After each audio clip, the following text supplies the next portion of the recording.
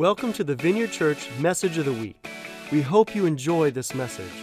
For more information on this podcast or other resources, go to vineyardlive.us. To learn more about us, go to thevineyardchurch.us. Well, I don't know if you guys noticed, but it happened in the last couple of weeks. Happened twice, actually, and I guarantee you did notice, although you might not know what I'm talking about. To make it clear, I have a chart, because that seemed like the right way to start this final message here. You can see what we have here is the high temperature by day over much of the month of May here. And at the beginning of the month, we were just experiencing this beautiful Illinois spring, highs in the 60s and 70s. Wasn't it nice? Man, it was beautiful. I got outside a lot.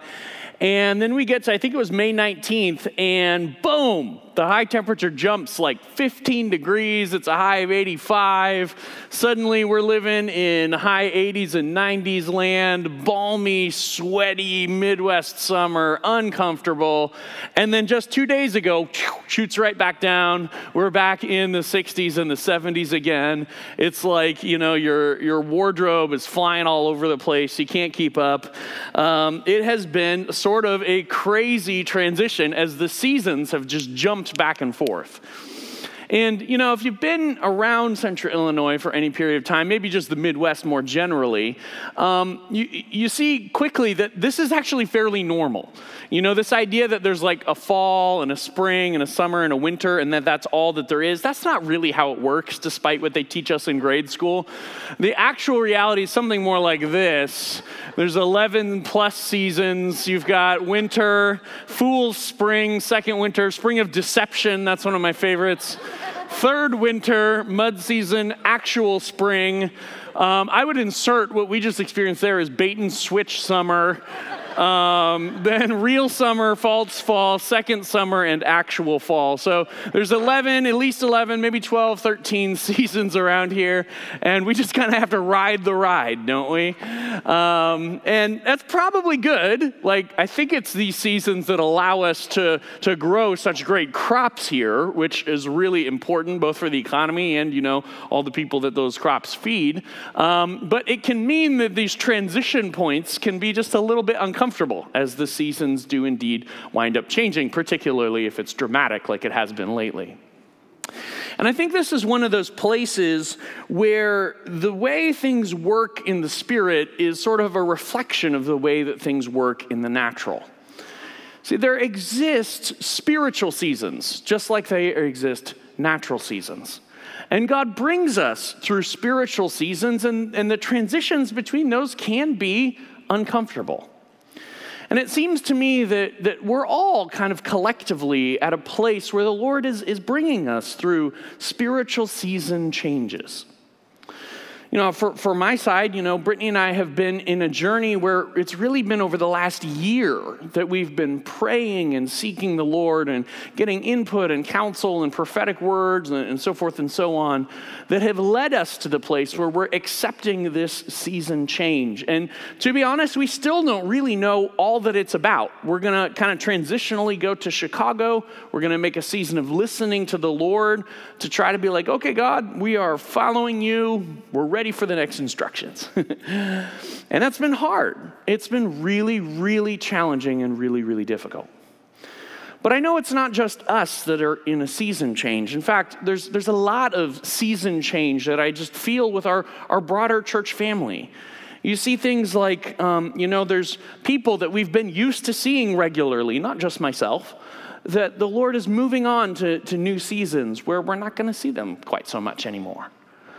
There's actually people stepping into new assignments within the church family here. People stepping up saying, this is what God's calling me to do. And there's kind of shifting assignments there. And doubtless there's also going to be people that the Lord is going to be bringing in, new faces around here that are stepping into things that God is guiding them to as well. And so I see a real season change happening for all of us. And that's, of course, to say nothing of like the fact that this is graduation season. There's probably some season changes there. You know, all the employment changes happening with the world as it is. A lot of us are in these season changes. And today I want to talk about that. I want to ask some questions. What are these seasons about? Why are they not just fun, but also uncomfortable sometimes? And how should we respond when we're in one of these moments of season change? Today I want to talk about spiritual seasons. Let's pray. Jesus, I thank you that you are the God of every season. And I thank you, Lord, that we can follow you, we can trust you, and that you are always bringing us into the more. And so, God, today, as we unpack this topic, I ask that you would be here and you would be present and that you would teach. I ask, Holy Spirit, that you would open our minds and our hearts to receive from your word, because we want to be in alignment with what you are doing, Father. And so I ask, open our minds, open our hearts, and give us the grace to align ourselves with you. It's in your name we pray. Amen. Well, what are these season things about? I think one of the best passages that explores that and kind of highlights the idea is a really iconic passage in Ecclesiastes 3. The passage is a fair bit longer than this, but I'll read the first 4 verses and it gives us a pretty clear sense as to what it's talking about. It says this: "For everything there is a season, and a time for every matter under heaven. A time to be born and a time to die. A time to plant and a time to pluck up what is planted. A time to kill and a time to heal. A time to break down and a time to build up. A time to weep and a time to laugh. A time to mourn and a time to dance." Really, Christina? Really? No, before that passage was made famous by the birds, it was made famous by Solomon a few thousand years earlier. And just a little kind of trivia tidbit that I can't help but mention here. Many of you know that when I was between 7 and 8 years old, our family moved to China for a year to be missionaries. By the way, my parents are here. Shout out to my parents. Raise your hand. And Dan over there. And we quickly found in China that there was literally no one else that spoke English. There was one other person that spoke English in the town. And this is pre-internet days, so we had no connection to American culture. We were intensely culture starved. And so I think it was my aunt recorded some songs on the radio and sent a cassette tape to us for a Christmas gift. And we listened to it every single day, and that was one of the songs that's on there. And so that's probably why I love the book of Ecclesiastes to this day. But the passage here, what Solomon is talking about, is he's talking about the fact that in life, there are these kind of things where two things point in a different direction, and we need both of them for the richness of life. And this is just kind of generally how life works, you know? It lives in tensions. There's the tension between compassion and giving to others in their need, and then the tension of that with healthy boundaries and taking care of ourselves. Those two point in different directions. The tension of financial generosity and financial stewardship. The tension of the fact that we believe that God is sovereign, the universe is in his hands, and yet I still get to make my own choices. He doesn't micromanage my life. These things have these tensions between them. And A.W. Tozer, the great Christian thinker, used to say this: truth has two wings. And in that, what he was trying to say is that it's actually the tension between both of these that allow something to take flight and raise to another level that goes beyond what would happen if you only had one or the other. I think that's a really profound observation. And that's what Solomon is talking about here. He's saying there is a time to plant and a time to pluck up what is planted. And he connects those to this idea of seasons. You see, God knows that all of us, we would usually prefer one or the other side of that, wouldn't we? I would much rather rejoice than weep. I would much rather dance than mourn. I have a preference, and I would stay on one of those sides forever if I could. But what God does is he orients our life to include spiritual seasons so we can experience the broader spectrum. And in that, there's a richness that enters our life which transcends what we would have if we just had our own way all the time. And that those seasons result in an increased fruitfulness, just like they do in the natural realm. The seasons are required for fruitfulness. And God's speaking to Noah in Genesis 8. He says this, it's that whole conversation right after the flood where he's like, I won't do it again, don't worry. And he says this, well, the earth remains seed time and harvest. Well, that's about fruitfulness right there. Seed time and harvest, cold and heat, summer and winter. Now we're talking about seasons. Day and night shall not cease. The two are linked together. And so what that means is this. When we're processing moments like this moment, seasonal transition moments, the sort of big picture that we need to keep in mind as we process our present day is that this whole thing is designed to increase kingdom fruitfulness. The whole thing has a purpose to it. It's not just random. It's not just arbitrary. And if it's painful, it's not just cruel. It's that the tension is there to produce something that goes beyond what could exist without the tension. So these seasons are for fruitfulness. And how do we navigate moments like this where we're in that transition between seasons?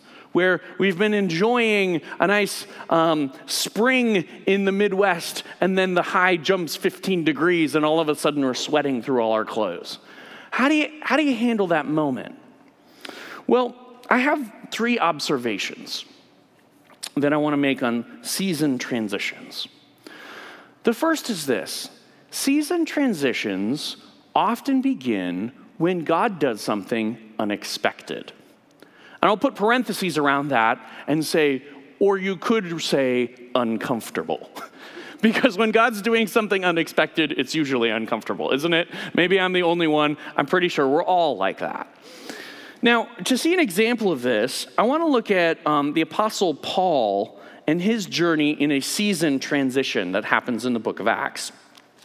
Now, at this point, Paul and Timothy and Silas are traveling around the ancient world, and they're looking to plant more churches, to spread the gospel and to form churches. And so they're traveling around doing that.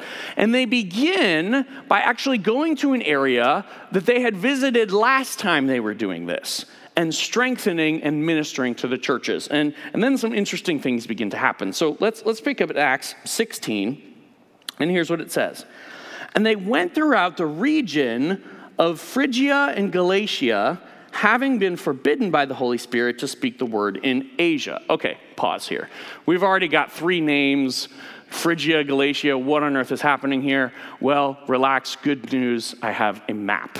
And so we've got a map up here. I need to just take every opportunity to use my military grade laser pointer. And I'm going to talk us through what's happening here, okay? So Phrygia is down here, and Galatia is up here. This kind of green region is what Luke is writing about. And Timothy and Paul wind up traveling through this region because that's where they had planted churches last time.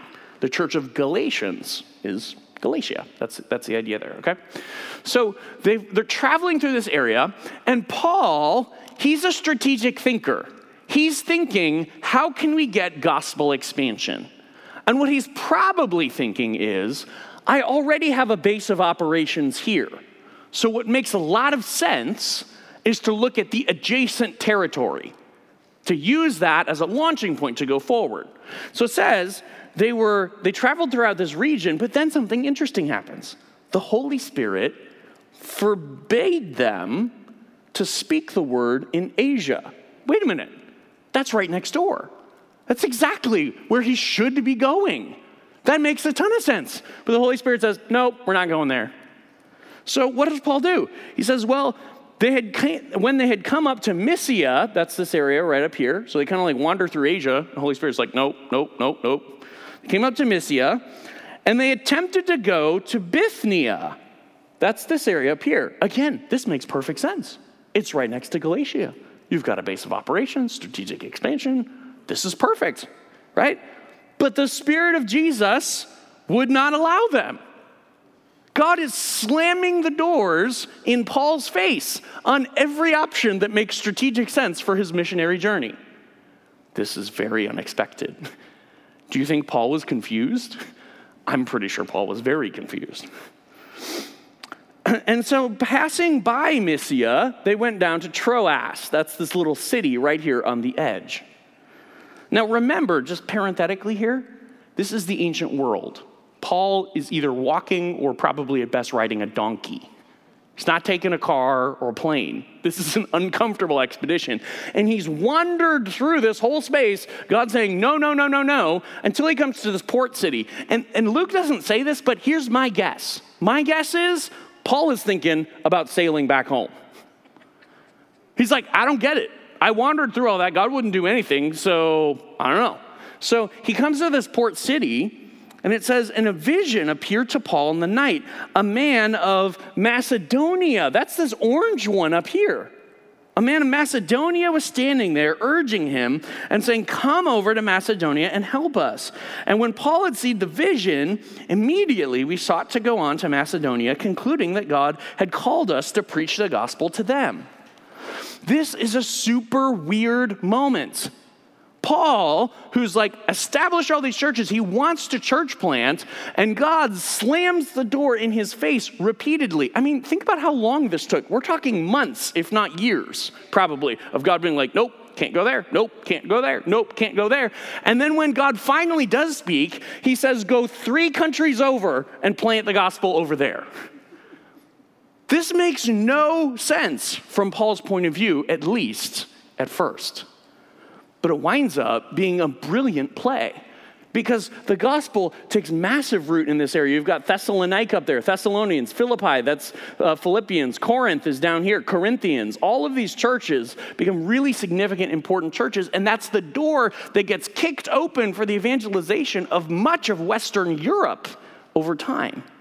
It's actually a brilliant move, but it's a move that Paul was completely blinded to. Why? Because we as humans, we can generally only see the thing next to us really well. When we're right here, we can say, oh, I should go there, that's next to me. Or I should go there, that's next to me. But God sees the whole playing field. God sees that once in a while, it really makes sense to jump 3 countries over and start from scratch again, way over there, even though no strategic planner would ever tell you to do that. God sometimes begins a new season by doing something unexpected or uncomfortable. Anybody else feel like God's doing some unexpected things in your life right now? Anybody else feeling the discomfort of that disruption? I know I am. Second observation. Spiritual season changes often involve seeing concrete losses before the gains that God brings in time. Let's look at Paul again, a couple of chapters later. This is in Acts 20. And he's actually completed, this is a bunch of years later, he's completed a whole lot more church planting. And Paul is on his way to go to Jerusalem. And eventually from there, he winds up going on to Rome as he gets arrested and tried and all these kinds of things. And so he's traveling back to Jerusalem, and he has this experience where on the way there, he stops and he visits with a bunch of the elders from one of the churches that he planted later. Actually, in that Asia area that the Holy Spirit wouldn't allow him to go to at first, he's now been able to go back and plant there. And so he meets them on the beach, and he has a conversation with them. And he says this, "And now, behold, I am going to Jerusalem, constrained by the Spirit, not knowing what will happen to me there, except that the Holy Spirit testifies to me in every city that imprisonment and afflictions await me." So what's Paul saying? He starts by saying this: I am being compelled by the Holy Spirit to go, and I have no idea what the fruit is going to be, except that I'll probably get arrested. That's the only thing I know. There is no clear, concrete gains that Paul has his eyes on here. What he has his eyes on is, I am being compelled by the Spirit. I can't not do this, even though I don't even actually know why I'm doing this. He says, but I do not account my life of any value or as precious to myself, if only I may finish my course in the ministry I received from the Lord Jesus to testify to the gospel, to the grace of God. And I just want to shout out to Happen Die. I know they love that verse. That's an awesome verse. So good. What's Paul saying? He's saying, I have to do this because the purpose of my life has to be to fulfill my assignment. Even though I don't know what the fruit is going to be, it's not about that. It's about fulfilling the assignment that God has given me. And now, behold, I know that none of you among whom I have gone about proclaiming the kingdom will see my face again. Now, this is the first time Paul says, I do know what's going to happen. And what does he know? He's never going to see them again. There's a clear, concrete loss that he's facing and gains that only live in potential land. Maybe this will happen. Maybe that'll happen. This is often what happens in these seasonal transitions. God brings the conclusion of one season, which results in losses, in things that were connected to that season. And so we see the one season ending before we eventually see the fruit of the next season, but you can't see it in that awkward middle ground. And that is uncomfortable. That's not fun. But what I appreciate is the way that Paul and the elders of the church of Ephesus handle this. A little bit later, it says this, and when he had said these things, he knelt down and he prayed with them all. And there was much weeping on the part of all. They embraced Paul and kissed him, being sorrowful, most of all, because of the word he had spoken, that they would not see his face again.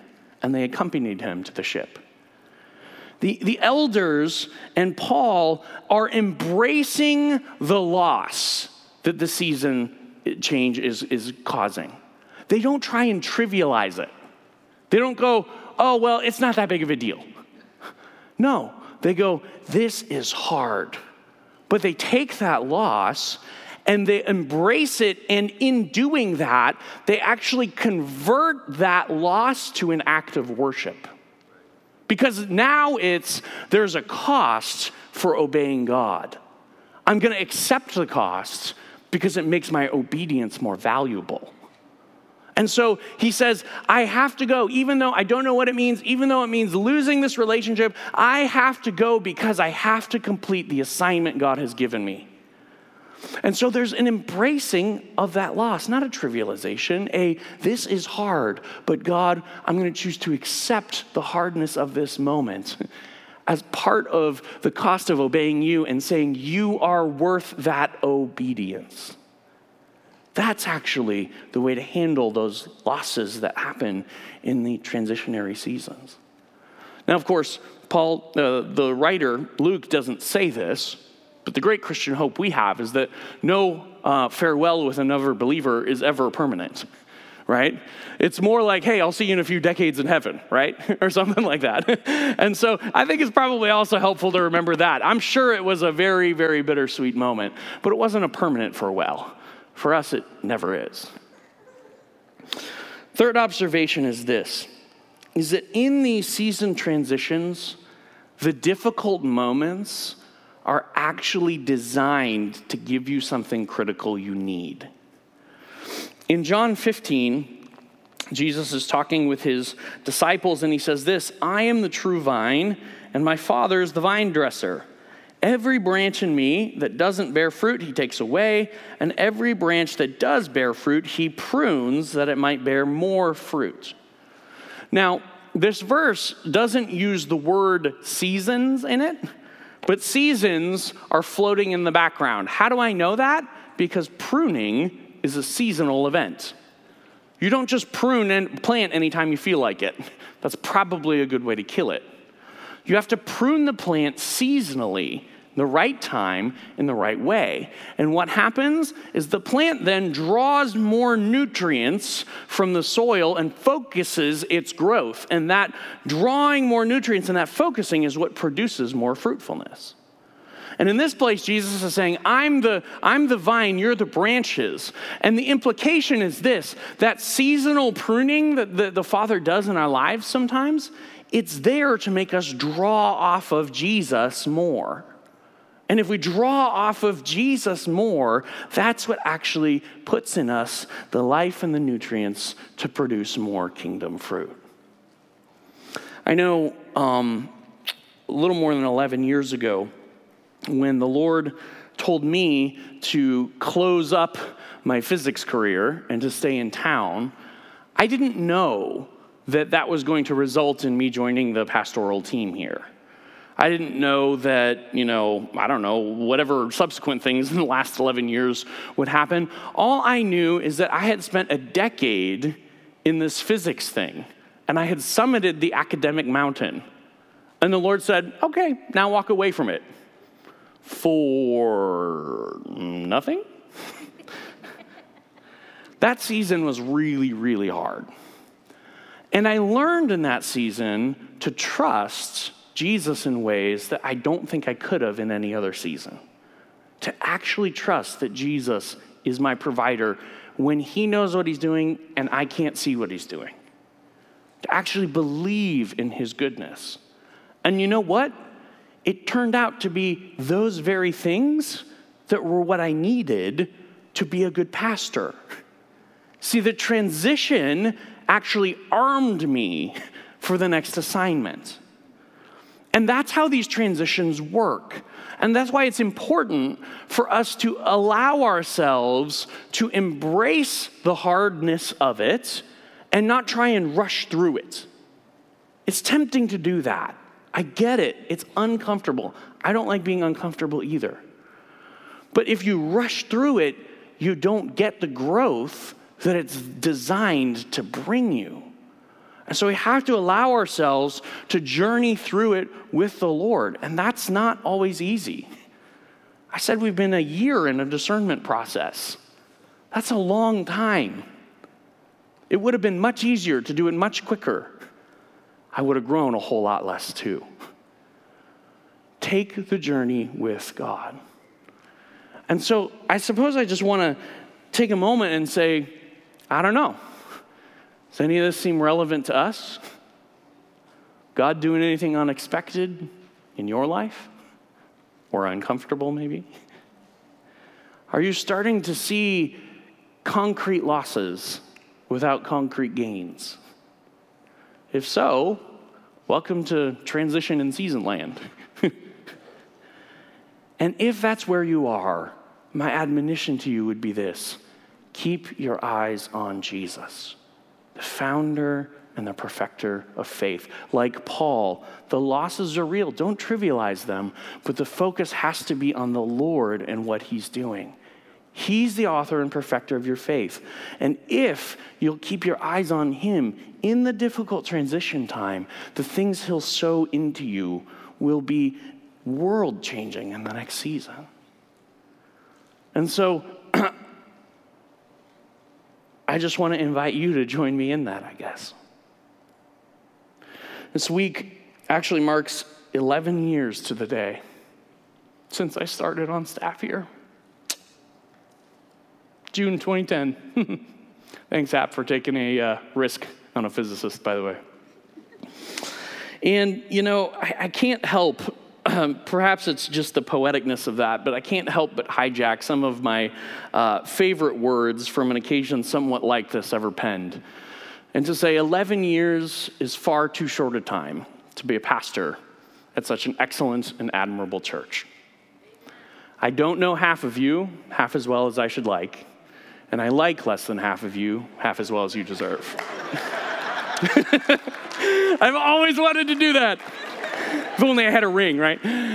If you don't know what that's from the Lord of the Rings. It's kind of the beginning when Bilbo Baggins is doing his thing. And if you'll parse the grammar, which is really hard to do, but if you'll parse the grammar, it basically means this: I wish I knew you better, because the more I get to know you, the more wonderful I realize you are. That's what that actually means. And that's precisely how I feel about this church. Brittany mentioned this was the church where she grew up in the Spirit, and I 100% echo that, and I would add lots of things.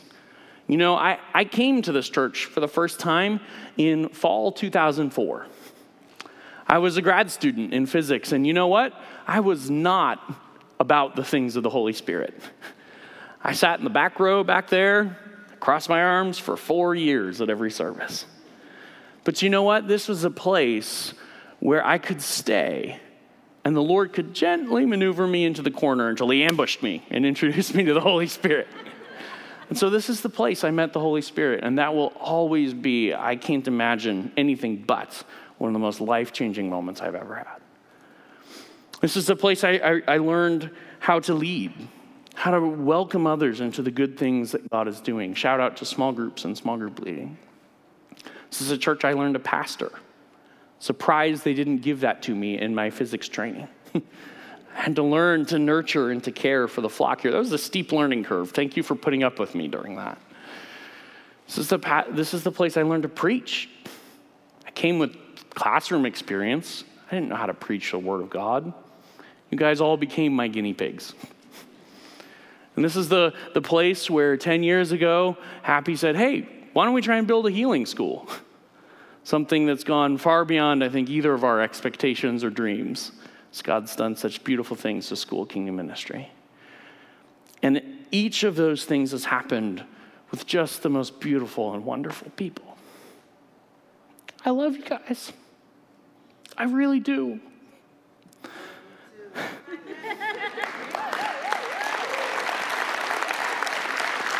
I find myself sharing some of the sentiments of Paul as he talks to the Ephesian elders, where he says, I'm being compelled by the Spirit to go into this next thing. And I don't know what's ahead of me. And I can 100% echo that. I'm being compelled and I don't know what's ahead. And all I see is the concrete costs, which is hard. But I'm glad I don't share the sentiment that I don't think you'll ever see me again. You will probably see me again. Come to More Love, More Power. I'll be there in November. Buy the ticket now. Come give me a hug, okay? You guys will see me again for sure. That I can tell you. But it is a change. It's a season transition. And what I want to, I suppose, commit to you guys as my church family for the last 17 years. The investment you've made in me, the investment you've made in us, it won't be wasted. We're going to take all those things forward, and we're going to multiply them more and more as God increases our kingdom fruitfulness.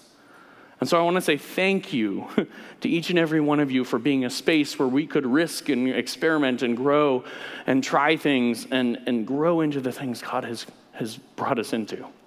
Thanks to all of you. Thanks to the leadership for that. We will multiply those. And I can say as well, with good faith, that I know God will multiply these things here as well. It's not the end of any of those things that I've walked in while I've been here. I don't know how it's going to happen. It lives in that potential gains land. I don't know what it looks like, but I know that it will happen. And so I want to invite you to kind of join me on the shore, as it were, and to say, we're here. And this is a hard moment, but we're going to keep our focus on God. And we're going to believe that his goodness is what's guiding us here. And in time, we will see that increased kingdom fruitfulness. Let's pray.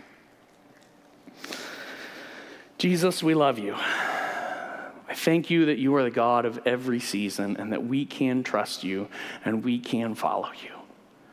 And so, Lord, we just give you our unreserved yes for the next season. Whatever you're doing, we can't see it clearly, Lord, but we know that you're moving and we know what you're like. We know that you're good. And so we say we trust in your goodness. We trust in who you are, and we wait with anticipation to see the good things that you're bringing into our lives, the good things you're doing for your kingdom.